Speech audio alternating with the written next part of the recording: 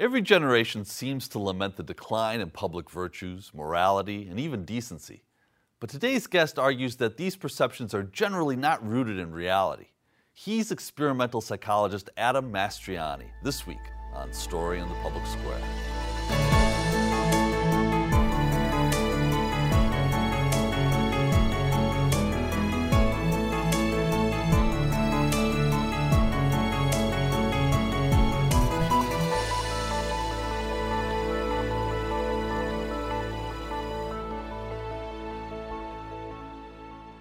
Hello and welcome to A Story in the Public Square, where storytelling meets public affairs. I'm Jim Ludis from the Pell Center at Salve Regina University. And I'm G. Wayne Miller, also with Salve's Pell Center. Our guest this week is Adam Mastroianni, an experimental psychologist. He's also the creator of the blog Experimental History. He joins us today from Washington, D.C. Adam, thank you so much for being with us. Thanks for having me. Great to be here. You know, your work covers so much ground, and we want to get to some of that. But let's start with what drew you to psychology in the first place. It was funny. I was in a social psychology class my sophomore year of college, and we were reviewing for the midterm, and we were playing a Jeopardy game to review. And I answered one of the bottom row questions right, which are supposed to be the hardest. And the guy teaching the class looked at me and said, "Hey, you're pretty good at this." And I went, "Me? Good?" And I was like, well, I do actually work pretty hard at psychology. That must mean that I like it. And then I thought, oh, that's self-perception theory, inferring our preferences from our behaviors. And then I thought, maybe I should be a psychologist. And then that summer I worked as a research assistant with Dan Gilbert, professor at Harvard, who went on to be my PhD advisor. And I haven't fallen out of love yet. Dan Gilbert is sort of a giant in the field. He's a best-selling author of Stumbling on Happiness. He's the host and co-writer on Nova's This Emotional Life. What was it like working with him? And what did you do exactly for him? I sat in a room with him for 5 years and talked. So some of the 5 best years of my life. Which really is what I value in doing a PhD, is that there is something mysterious about developing your intuition as a scientist that I don't think you can write it in a book. I don't think you can clearly explain the steps that it takes to get better at thinking about ideas. I think you have to apprentice to someone who's good at it. And in my opinion, Dan's the best. And so we talked about ideas, and really what we did was figure out why each idea that I brought was not interesting enough to continue to the next conversation. And so that happened to 99% of the ideas that I brought. But that 1% that made it to the next conversation, well, 99% of the time it died there. But then the 1% that made it to the next conversation is what eventually grew into the projects that we worked on together. And I think that's really valuable, that I think you really should throw away most of your ideas. And that's how you find the diamonds in the rough. So you worked on a project with him that was called The Illusion of Moral Decline, and it was recently published in Nature, one of the world's leading journals. Give us an overview of your findings. Yeah, this was actually my PhD dissertation that became this paper. So there are 3 main parts to it, 3 questions that we asked and answered. The first is, do people in general believe that people are less kind, honest, nice, good, friendly, ethical, whatever positive pro-social adjective that you want to use? Do people believe that people are less that way than they used to? And to give you a preview, the answer to that question is yes, they do believe that. The second question is, are they right? Because if they are, it's a huge problem. And the answer is no, they aren't right about that. And in the third part, we ask, well, why might people believe in this moral decline if it hasn't actually happened? And we think that there are 2 biases in the mind that can combine to produce it.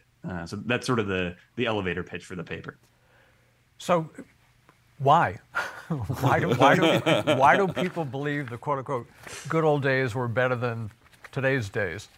And again, I should note that you found this across all demographics, and you can maybe get into a little bit of the actual research. It involved lots and lots and lots and lots of work. This wasn't just, boom, boom.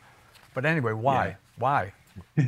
Yeah, I wish it was just boom, boom. That would have saved me a lot of time. So 5 years of your life. Yeah. Yes, exactly. Could have done a lot of those 5 years.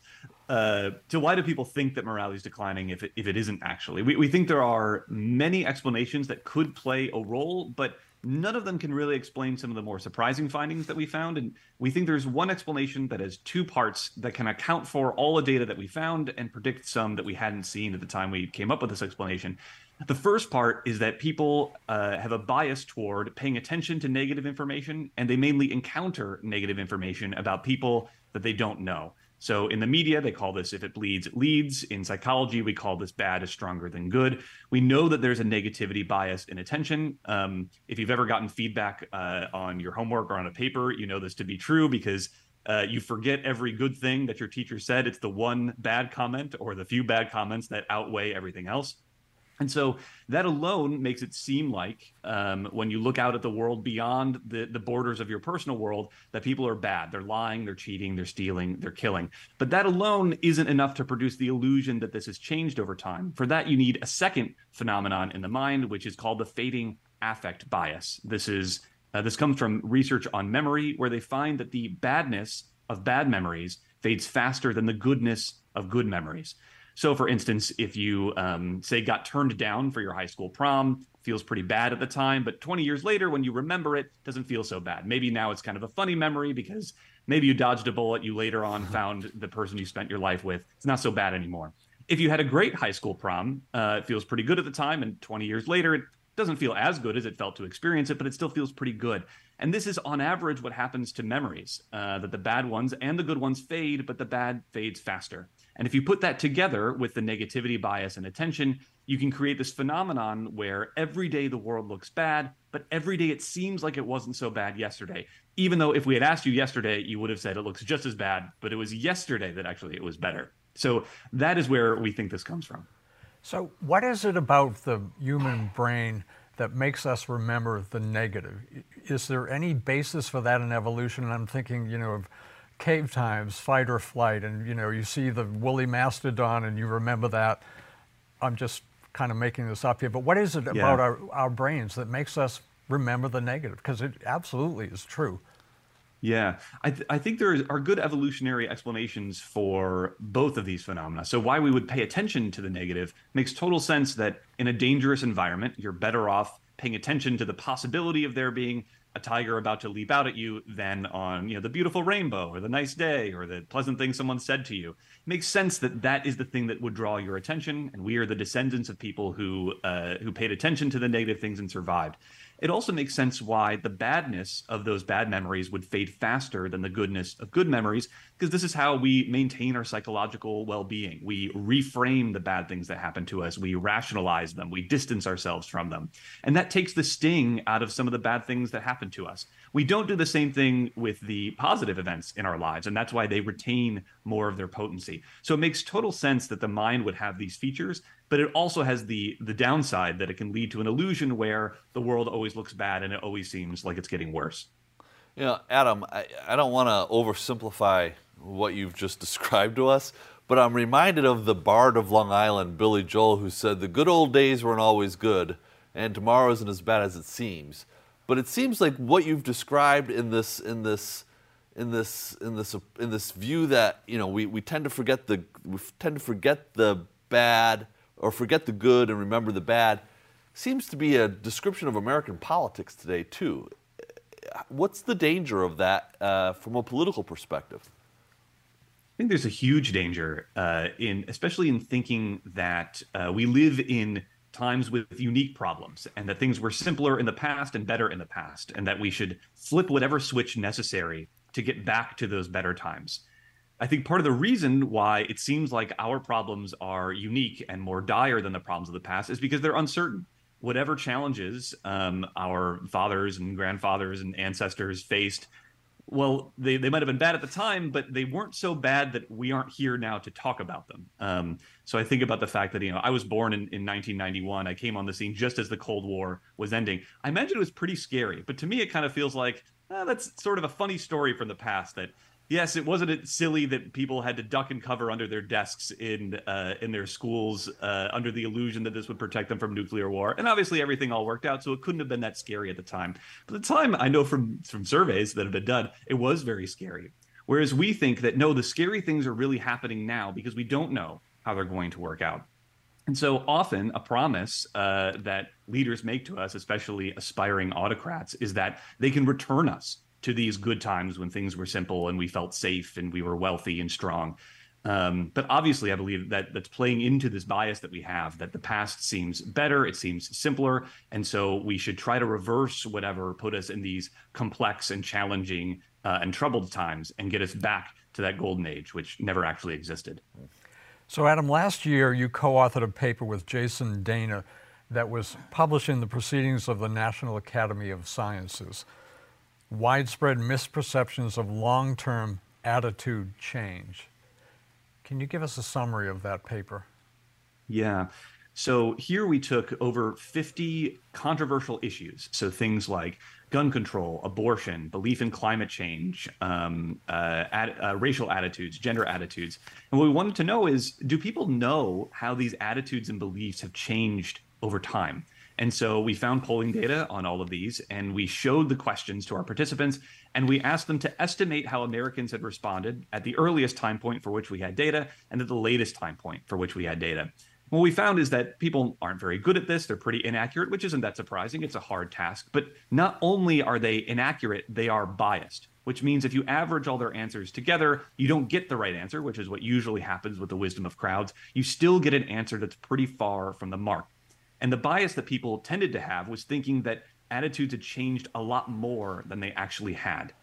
And we found this is driven by most likely a stereotype that the past was far more conservative than it actually was. We found that people underestimated how liberal attitudes were in the past by a lot, and they only slightly underestimated today, leading to this misperception that things have changed a lot more than they already had. Although in some cases, people actually got the direction of change entirely wrong. For instance, people think that we are more against immigration today in the United States than we were in the past. In fact, we are much more in support of immigration today than we were in the past. The opposite goes for gun control. People think that support for gun control has grown when, in fact, support for gun control has receded since the 80s and 90s.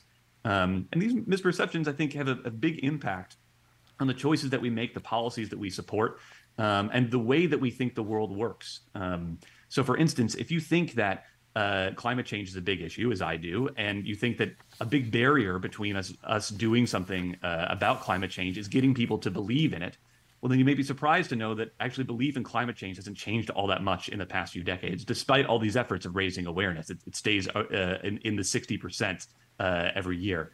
And so if you knew that, you would probably take a different approach to get people to take climate change more seriously or make it their top priority, rather than think that the main barrier to us taking action on climate change is getting people to believe in it in the first place. And you can multiply that by 50, right? Because this happens over and over again on all these different controversial issues that people don't understand how these attitudes have actually evolved over time. We need to take a quick moment for station identification. This is Story in the Public Square, where storytelling meets public affairs. An audio version of this show can be heard multiple times every weekend on SiriusXM Satellite Radio's popular Politics of the United States. That's the POTUS channel, number 124. We produce Story in the Public Square with a great crew at Rhode Island PBS, and we're lucky to work with them. I'm Jim Ludis. On most days, you can find me running the Pell Center at Salve Regina University in beautiful Newport, Rhode Island. If you want to connect with me on Twitter, you can do so at JMLudis. Joining me as he does every week in the co-host chair is my friend G. Wayne Miller, who is an award-winning journalist and the author of 20 books. You can find Wayne on Twitter too at G. Wayne Miller. And our guest this week is Dr. Jade McGlynn, a research fellow at the Department of War Studies at King's College in London. She's also the author of 2 recent books, Memory Makers, The Politics of the Past in Putin's Russia, as well as Russia's War. We're talking about both of them today. You can follow Jade on Twitter at Dr. Jade McGlynn. That's DrJademcglynn. You know, Adam, is there I'm assuming that the reason why goes back to the bias that you were speaking about earlier, about just we have an imprecise actual recollection of the way people thought and acted and behaved in history. Is that what it boils down to? Yeah, and I think it's not just inaccurate, it's biased. So if we just didn't really know what the past was like, everybody would be guessing somewhat randomly but on average, their answers might be right because some would be off in one direction and some would be off in a different direction. There's something that biases our vision of the past that makes us have conviction about this vision that isn't quite on the mark. And so in this case, I think what people are doing is using a stereotype that people were so conservative in the past. There was all this hatred toward minorities, and now all that's gone. We're so much more liberal, which is directionally true. That isn't completely untrue, but it's much less true than people believe that it was. So, for instance, one of these questions was, would you vote for an African-American person for president if your party nominated them and they were qualified for the job? People thought that in the mid-1970s, only 25% of Americans said they were willing to do that, which they think grew to about 75% in 2010. In fact, it starts at 75% in the mid-1970s, and it goes to 95% in 2010. Now, obviously, that's people saying what they would do, not what they actually did. But I think that's an important misconception that people thought that it was totally reasonable in the 1970s to say that you would never vote for a Black American for president, when in fact, even at that time, it wasn't really acceptable. You know, Adam, we recently had Peter Coleman on from Columbia University, social psychologist, who talked a little bit about sort of the presumption that our political opposites have more extreme views than they actually have. And I'm curious if you're familiar with any of that work, and if there's some correlation between the work that you're doing and our perceptions of where the politics and policies and attitudes stood in the past versus today might intersect with that kind of work.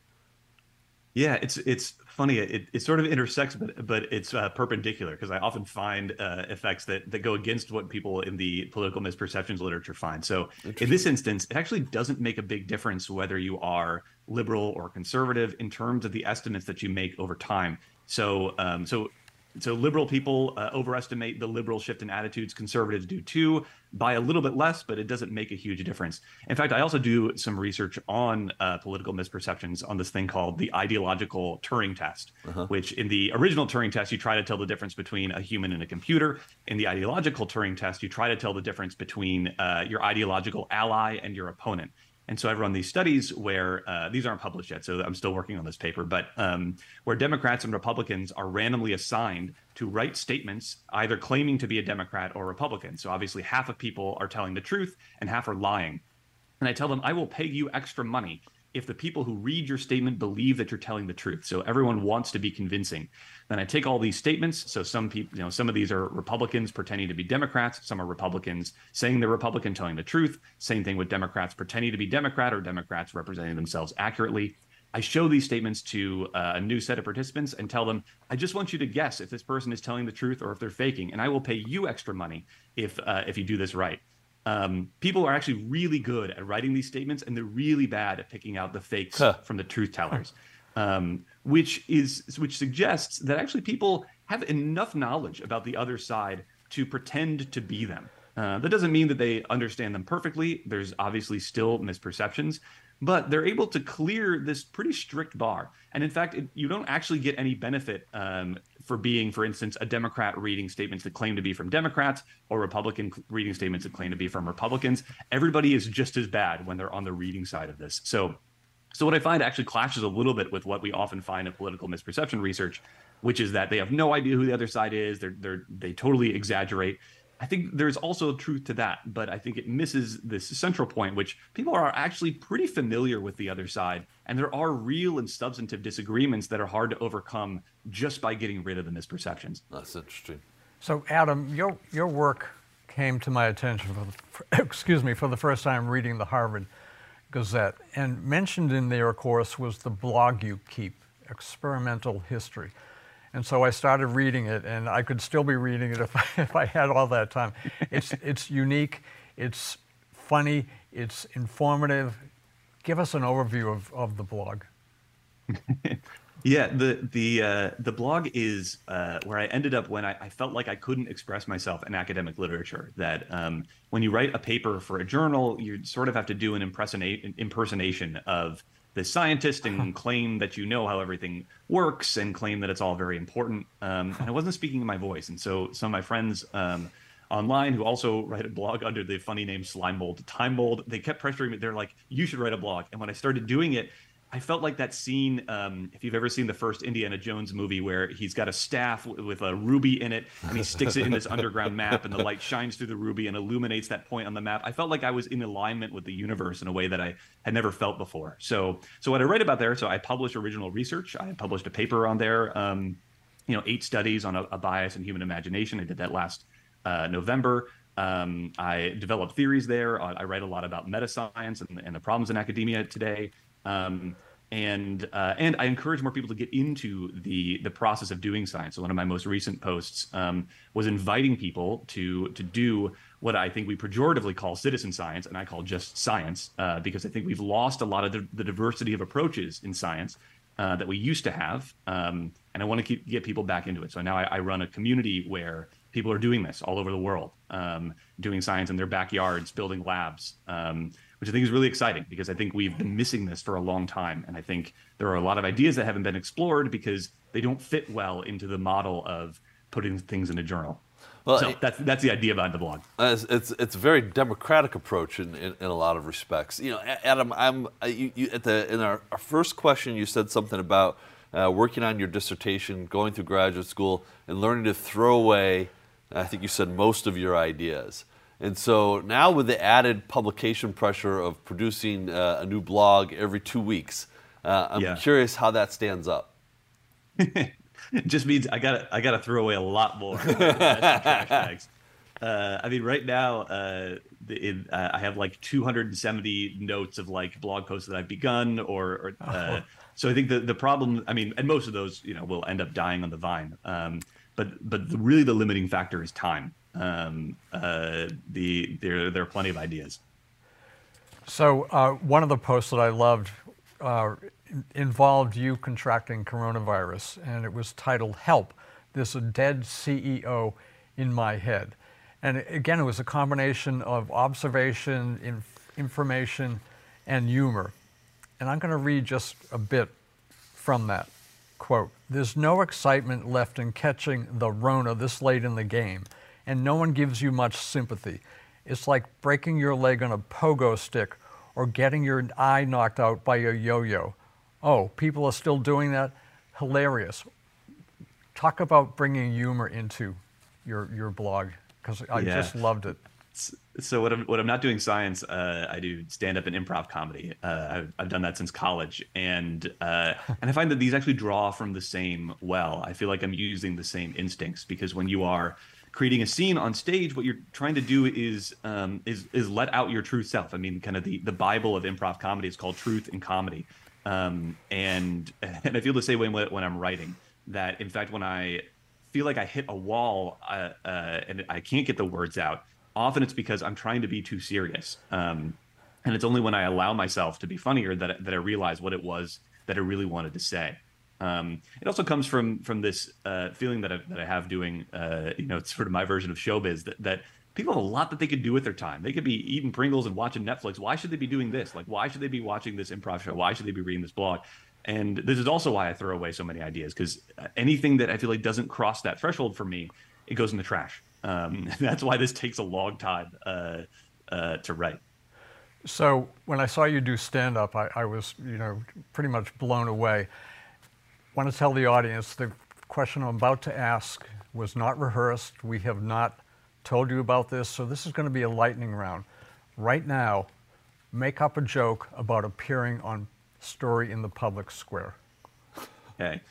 So the background of this is I used to do this parlor trick of coming up with a pun in 10 seconds. So they were going to let me on Story in the Public Square, but they told me I wasn't in shape. Square shit, yeah. So that's what you get for 10 seconds. That's the downside. It is technically a joke. Yeah, it's a good joke too. That's a good joke. I like it. It's good.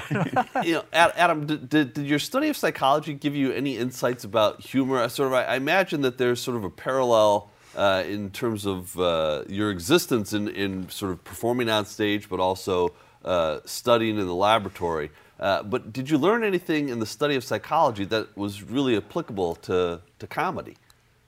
Yeah, I actually wrote my senior thesis in undergrad about the psychology of humor, and what I learned is I don't want to do the psychology of humor anymore. That I always think it's much like trying to study beauty scientifically. That it's not that there's nothing you can learn, but the things that you learn don't feel like they are proportional to the experience that you have of discovering beauty. And so, yes, I ran these studies, where people listen to jokes and they think that someone else is there, and does that affect how funny they think those jokes are? And maybe, but it really depends on the kinds of jokes and who you think is there.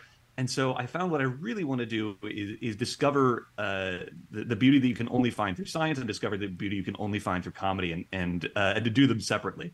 There's a famous quote about studying humor that people will often put in papers about humor, which is that it's like dissecting a frog. It's it's pretty gross, and the frog dies in the process. So for the same reason, I'm actually not optimistic about our ability to use our scientific understanding to really come to understand and appreciate humor more. I'd rather just make people laugh and laugh myself. So you were on a British reality show, and you came in second place. Tell us about that quickly, because again, that was like, okay, how do you get on a British reality show? Yeah, you got about a minute. After, I spent a couple of years at Oxford, and while I was there, I was on the show called Come Dine With Me, where 4 strangers are put together over the course of 4 nights. We take turns hosting dinner parties. So when I said I came in second, I tied for second. So I didn't get first or last.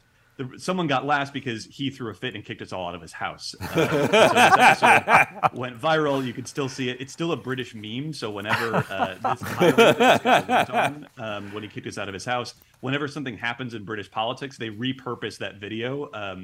So you can find it. If you Google "Come Dine With Me, Big Loser," I will be there sitting sheepishly on a couch as history is made.